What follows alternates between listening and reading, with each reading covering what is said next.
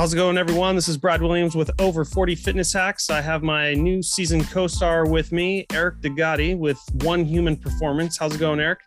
It is going great. Thanks for having me. Absolutely. Thanks for joining in with us.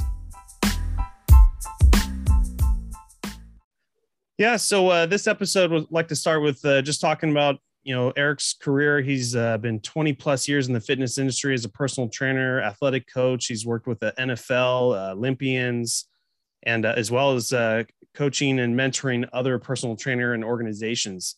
So real wealth of knowledge here, and I'll let Eric take it away.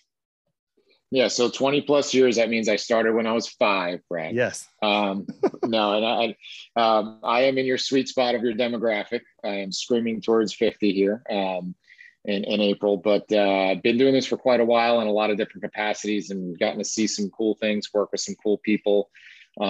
Everything from owning my own facility, One Human Performance for 12 years, where we had a multidisciplinary facility working with everything from your fitness clients all the way up to high level performance, as well as the rehab segment.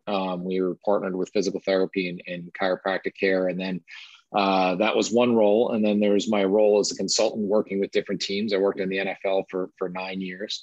And then the other big piece, what I do is education for strength coaches, personal trainers, physical therapists around the world, and kind of teaching them systems and how to design programs effectively and so forth. So it's been an interesting run, and it continues to keep rolling. So excited to be here. Are you currently still at the One Human Performance Center occasionally, or are you more just teaching and mentoring going around the country? So I had the facility for 12 years and then got too busy with consulting and traveling and so forth. And so got rid of the facility, kept the brand name, got rid of the facility, and still see some clients here and there by referral, but most of my work is going out and consulting and teaching. Gotcha. Do you currently have any certification process for these trainers or physical therapists, or is it more just I work with an educational group called Functional Movement Systems, where we teach the functional movement screen, which is a way of looking objectively at how people move and being able to possibly identify risk factors that may be contained within their movement. And been teaching for them for over 15 years. And then as well as I have my own workshops that I teach specifically on program design. Gotcha. It's called Principles of Program Design. Yeah. I've been a personal trainer myself for over 12 years, and I got introduced to FMS probably 4 years in, and did a couple certifications through that too. So not probably as fluent as you, because since then it's been many years, and kind of blended in with our training style that we do at our gym, which is a lot of circuit training. So what's next for you? Are you just continuing across the country teaching, or do you have any other plans?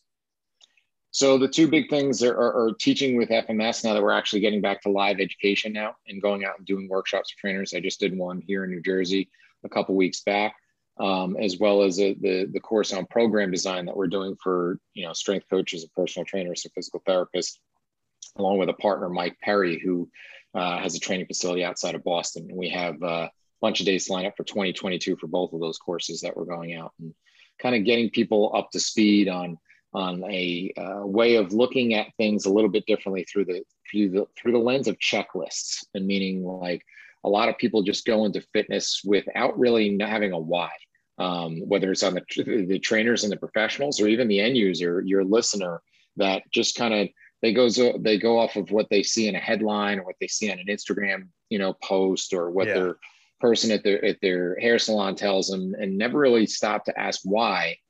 They just hear, quote unquote, is good for you. Well, if you and I got out a piece of paper and said, Brad, write down everything that's good for you, we're going to need more sheets of paper pretty quickly. Yeah. But unfortunately, we don't have that much time in the day, and not everything that's good for you is going to be good for me. So how do I filter that information? Like, we have a slide that we have in our program design course, joking about how now we have the age of the biohacker that's out there in social media. And they tell you all these things that you need to do as part of your morning ritual. And all of them in a silo are all awesome things, whether it's get 10 minutes of sunlight, or journal, or meditate, or breathe, or do mobility work, and all these things. They're all awesome.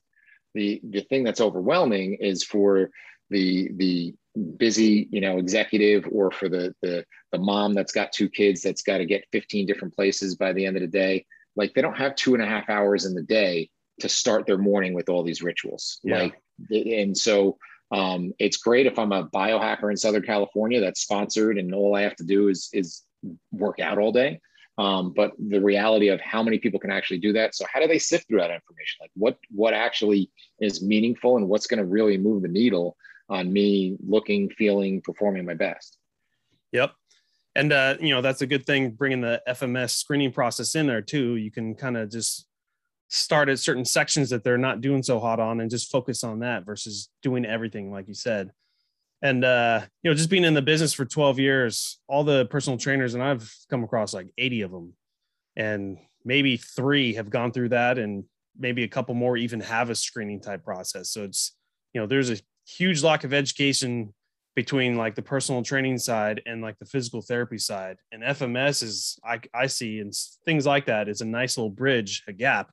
And, more people need to get on that, to be more effective. Well, they need to have some sort of filter. They need to have some sort of screen to figure out. And our tagline that we use is move well and then move often. Like, most people just jump into moving often. I'm just going to sign up for, the boot camp and I'm just going to go. Meanwhile, I've been on the couch watching Netflix for the last 18 months and not realizing that there's a bridge to get there.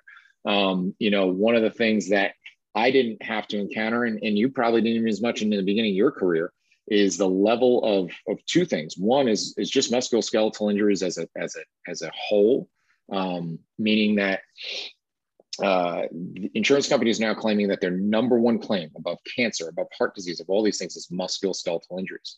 So I tell people that when I first opened up my facility, and this was back in 2002, there was one physical therapy clinic in town, and I knew the therapist's name. It was a single therapist, and there was one chiropractor in town.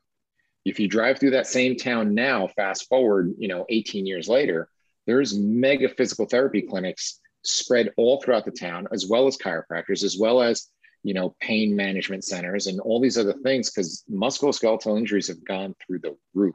Yep. And the second compounding factor is that we all get to fitness, especially, for the demographic that's listening to this. We all get to fitness because we have that wake up call, right? We put on the pair of jeans that used to fit, and now they pull out my winter clothes and they don't fit anymore. I have that doctor's visit where they say you need to exercise, or I have that vacation or that reunion, whatever it is that's that moment of clarity that I need fitness. But here's the compounding problem: is fitness has become a risk factor. Like the number of people that are going, not just getting hurt in the gym where, I tweaked my shoulder in the gym, like people actually going to the emergency room from what's happening in the gym has elevated to an astonishing level. And so you're caught in this catch-22. I need to exercise, but it hurts to exercise. So now what do I do? Well, if I don't have a filter and understand like why I'm doing the exercise and if I should or should not be doing exercise, just based on the most fundamental things of, can I move? Can I do something simple as touch my toes? Well, if I can't touch my toes, grabbing a bar and trying to deadlift it from the floor may not be the best option for you. And it doesn't mean that deadlifts are bad. They're phenomenal. But we see the inspirational video of the 85-year-old woman who's deadlifting 200 pounds. And we say, I want to be that person. And why can she do it and I can't? Well, there's some checklists you need to go through. First, most fundamental, can you even touch your toes, right? And if you can't, why can't you?